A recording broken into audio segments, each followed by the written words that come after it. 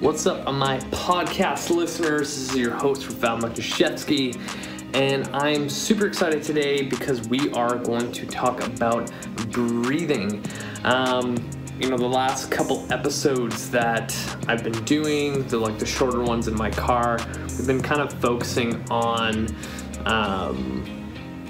the weight loss, fat loss stuff, and the longer videos have been more so exercise based and rehab based and stuff like that. So as I'm working through my book right now, I kind of got into the section of breathing, and I started filming some videos for my book on breathing, and I was like, you know what, I need to do a full episode on this topic because it's so vital, and so many people tend to kind of overlook and glaze over this, and it's so important when it comes to exercise, staying pain-free, lifting heavy, and things like that. So we're gonna do quite a bit of hands-on and demonstrations. So all my listeners that are listening through your podcast player or whatever, Spotify, iTunes, highly recommend you hit the show notes and watch this video, because we're going to go through kind of a breathing sequence, protocol, and assessment that I like to use in a clinic setting. And again, for all those who are listening and who have not done this yet, please subscribe to my YouTube channel so then you are in the loop for any time I upload something new. I've been doing a lot of exercise tutorials. I'm getting close to 300 now, so definitely check that out.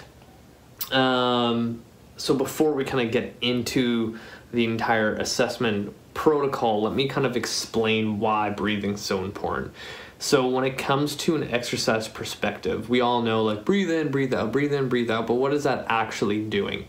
So anytime we breathe, especially with intention, we utilize our diaphragm. But a lot of times people, especially now with COVID, and a lot of people are working from home, they're super stressed, they're on their laptop, computer all the time, we kind of create a different type of breathing pattern where we kind of utilize more of our upper thorax, T-spine area compared to our diaphragm, which is kind of close to where our belly is.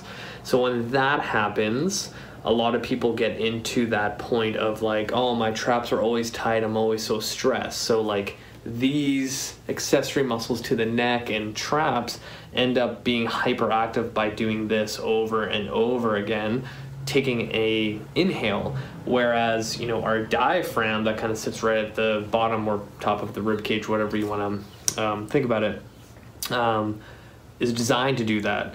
But just like any muscle, if you don't use it, you lose it. So our diaphragm can actually go into atrophy, meaning it becomes weaker, and it takes that much more time and effort to relearn how to use it, and that's why most people breathe through their chest and shoulders. So from a training standpoint, now imagine you're at a gym doing lunges, squats, deadlifts, and you're breathing through this stuff. You don't have a lot of stability through the body in order to perform an exercise to its fullest capabilities. What does that mean? I mean, when I deadlift or squat and don't breathe and utilize my diaphragm, I don't create enough intra-abdominal pressure in order to safely stabilize my spine. So what happens is now you have shear forces that are going to go through places where it shouldn't. And why does this matter if my podcast is about weight loss and health? I always have said this. Everyone knows, I'm a huge movement person, I believe in joint health and all of that. So say, for example, my hip on my right side, out of 100%, it moves at 30% capacity based on how it moves and feels on a daily basis.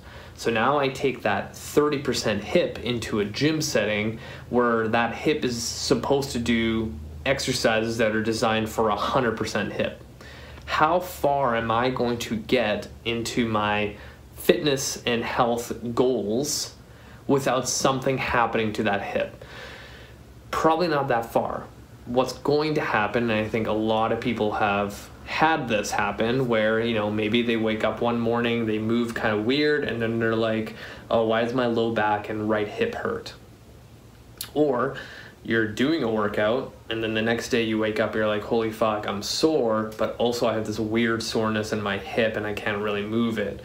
Or you do like a reverse lunge or a lunge of some sort and you feel like you pulled your hip flexor. All those things, what happens is we have to take time off of the gym. Maybe it's a day, maybe it's 2 days, maybe it's a week, maybe it's serious enough that you have to take off 2 weeks, you come back, but not at full capacity, you're at like maybe 50% of what you were doing before. You start feeling a little bit better and you try a workout at full capacity of what you're normally used to, and that goes to shit, and then you take another week off, and then you have this kind of like, you know, I'm consistent, I'm not consistent, I'm consistent, I'm not consistent, and then eventually that, you know, achy hip becomes an actual serious problem, and now you're going to chiro physio to actually fix that shit, and it's been 3 months off of the gym. This is how what I talk about on a anatomy level, a movement level, joint level, relates directly to weight loss. Because if I can take an individual that's in front of me that I'm training, or it's a patient, and bring their joints to a point where they're like, you know, 70, 80%, so then they have more tolerance to external forces in the gym where, you know, you're doing your lunges, your back squats, or whatever it is, then you're going to now have more days in the gym without taking time off. And on top of that, not taking those days where you're like, okay, you know what, I'm just going to do like 2 sets compared to what I usually do. I'm going to go lighter.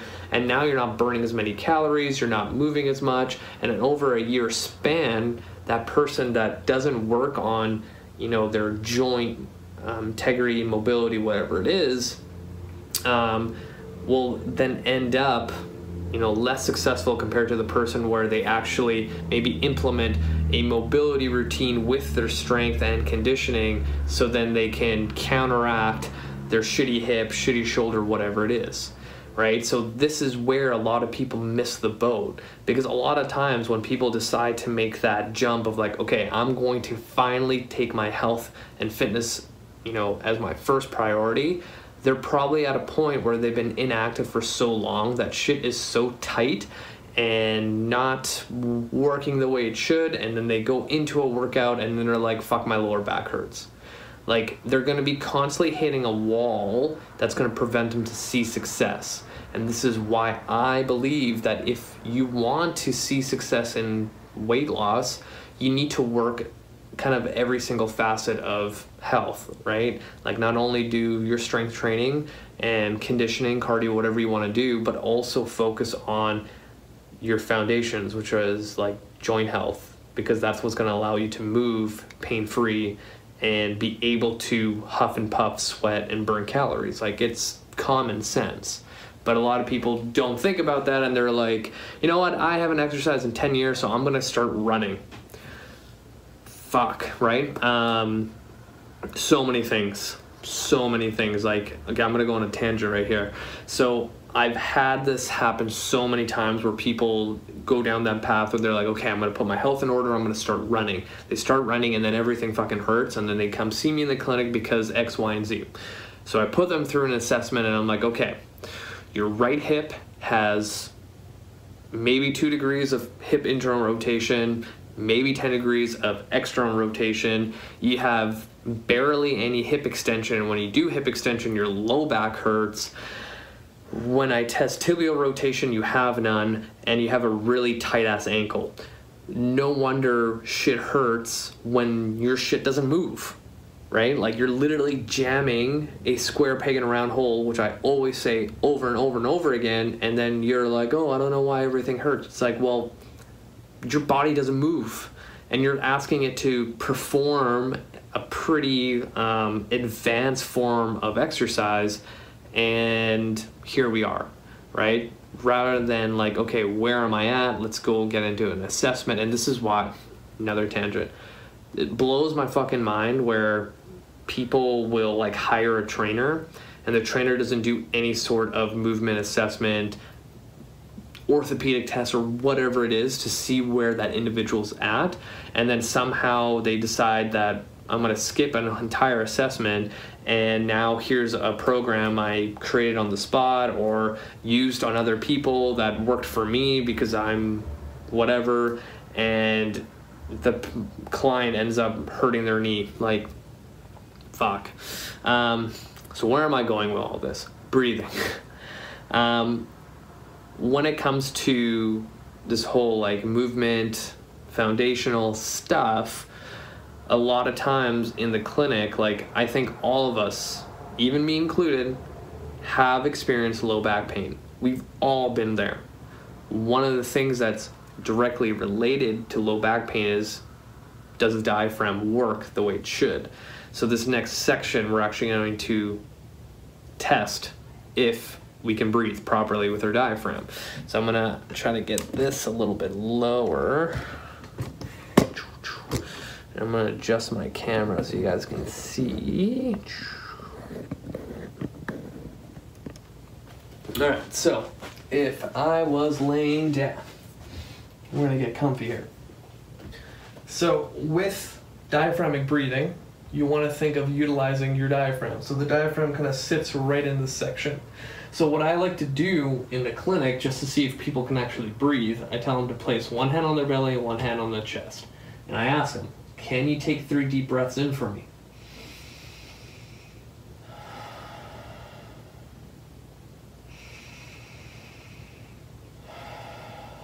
So what you'll notice is that my bottom hand is the only thing that's moving. So every time I inhale, my belly fills and rises, and this stays quite neutral. It still kind of comes up a little bit near the end of my breath, and then I fall. A lot of times when people try to do this, 1, they have to really think about it. 2, they'll end up doing a breath like literally like their whole shoulders will come off the ground and then back down. So if this individual can't utilize their breath like this, how are they supposed to stabilize their spine if they're trying to deadlift? So we're gonna get into some more breathing stuff in a second here, but what I want you guys to do is, 1, give that a try. See if you can actually breathe through your diaphragm. And if it feels awkward and weird, then we have some work to do. So now if we know that, 1, you have to really, really think about it. Maybe it took you a couple reps to actually get there. That just means that your body kind of goes into a default of a pattern where when you breathe, you're utilizing chest and neck accessory muscles to help create intra-abdominal pressure, which is not the best way to do it.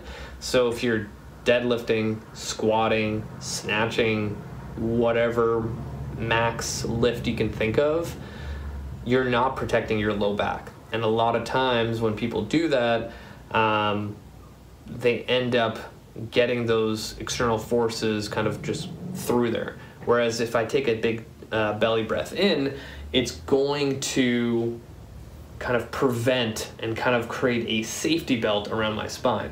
So when I teach someone how to do that properly and then place them in front of a barbell to deadlift, it almost becomes like an insurance policy that when you lift this thing up, your discs are not going to shoot through your back and end up on the gym floor. So this is why I feel like so many people are kind of missing the boat when it comes to training if they don't know how to breathe properly, right? So when we also create that proper diaphragmatic breath, it kind of fills our entire torso and kind of like that lower back area to create like armor or that safety belt as I was talking about before. And if I squat, deadlift, whatever it is, then my spine is good. But now imagine if I didn't have that and now I do a squat, the load is on my back, it's going through my spine, and it'll literally kind of get right into where my low back is, and that's putting strain on it. And a lot of times when people squat and deadlift, they'll always say like, yeah, my back gets sore after. And that's not the best way to utilize that lift.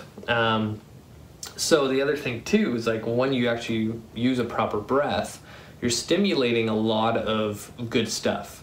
So when you look at anatomy, where your diaphragm kind of sits around that T10, T11, T12 area where your spine is, it's actually like surrounded by some tendons and ligaments that also attach to your hip flexor. So your hip flexor actually inserts right behind where your diaphragm sits into your hip.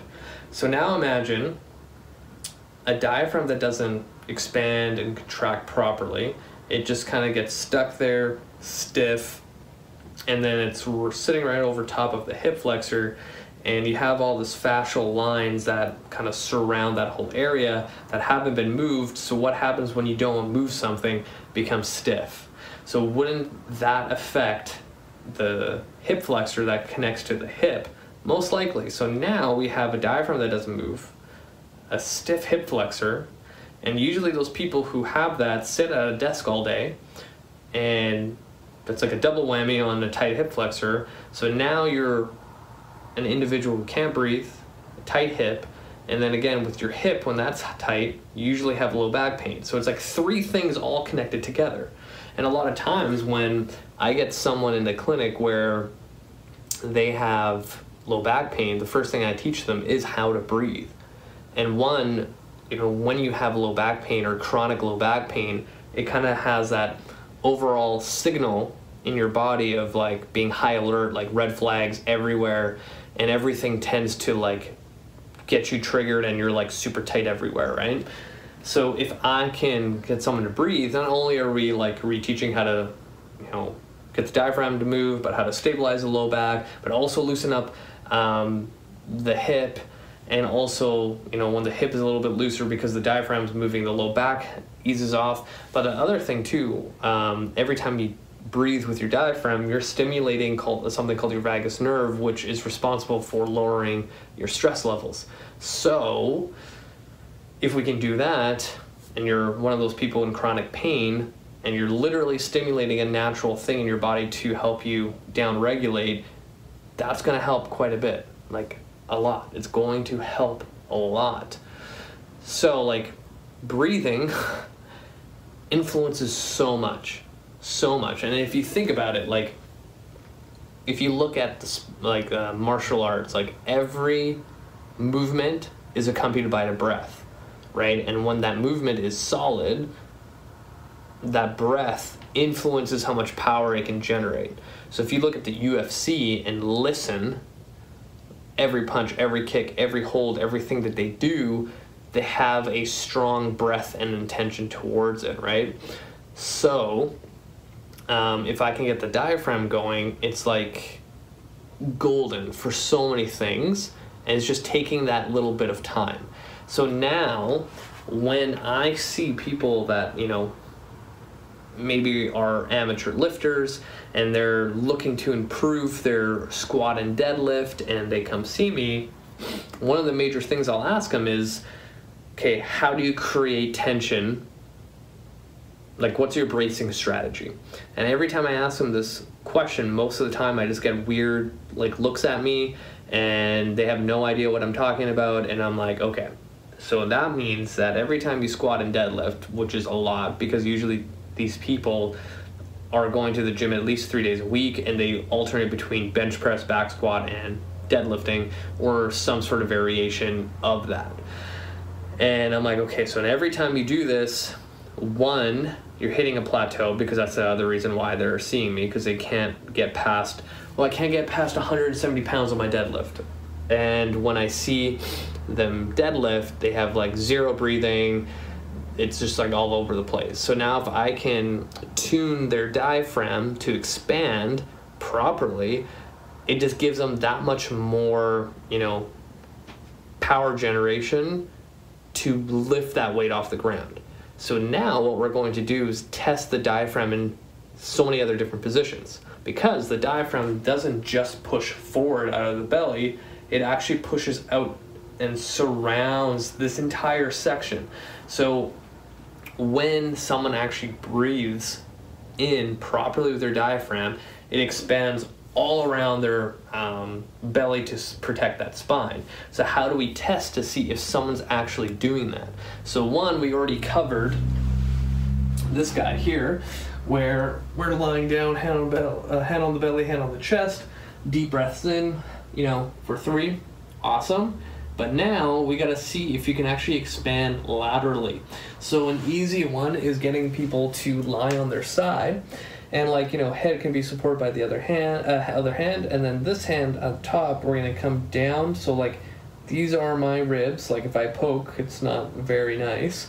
But when I get to the bottom, where this is the edge of my ribs here, in this little area where your obliques are, and then this is the top of my hip, so I have the space where my hand is going to fit. So I have my fingers in front and also my thumb behind, squeezing. So if I take a deep breath in, I should be able to elevate my hand up and then back down. So if I took a deep breath in,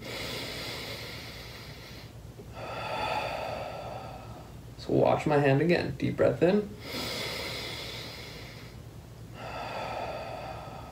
So you'll actually see it lift up. So my diaphragm is pushing up, forward, and also back. So when I'm holding, I should feel my fingers expand forward, this little crevice go up from my belly, and then in my thumb I should push back a little bit. So I just tested my left side. I'm going to do the same thing onto my other side. So if I'm on my left side here, testing my right, same thing. I should be able to do the same amount of expansion. So I take a deep breath in.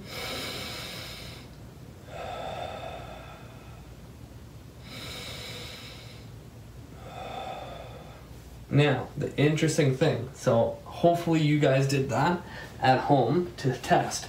And I want you to really, really pay attention and see, and you can even film yourself to kind of get a better representation of it, but feel and see if you can expand on both sides equally, because that is super important. Because I've seen in the clinic and with clients who've presented with a lot of low back pain while deadlifting and things like that, where when I try to get them to breathe, they expand very well on one side, but then you flip them over and it's barely there. And I'm like, come on, do it. You can get there. And as much as we try, it's just not getting there. So I'm like, okay, so we have this huge energy leak.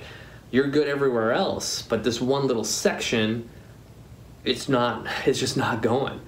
And imagine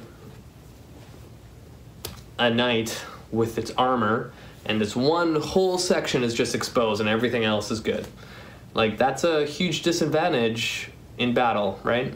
So similar with exercise, if I have this exposure of no stabilization, then one, I have a huge energy leak, and now I have the opportunity for shear forces to go into places where it shouldn't. So now the final thing is if you can actually expand your diaphragm posteriorly. So literally the back of your back should expand.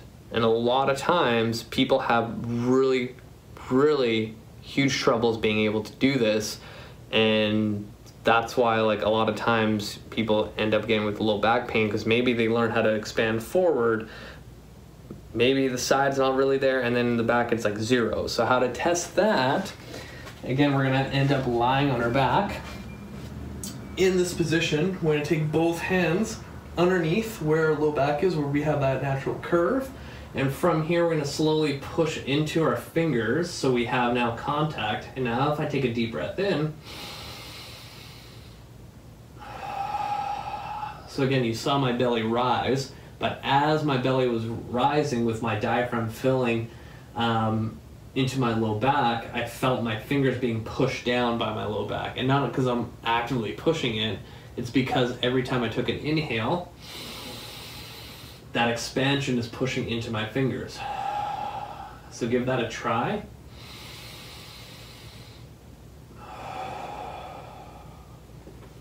Now, being able to do that in every single direction is normal function for the diaphragm.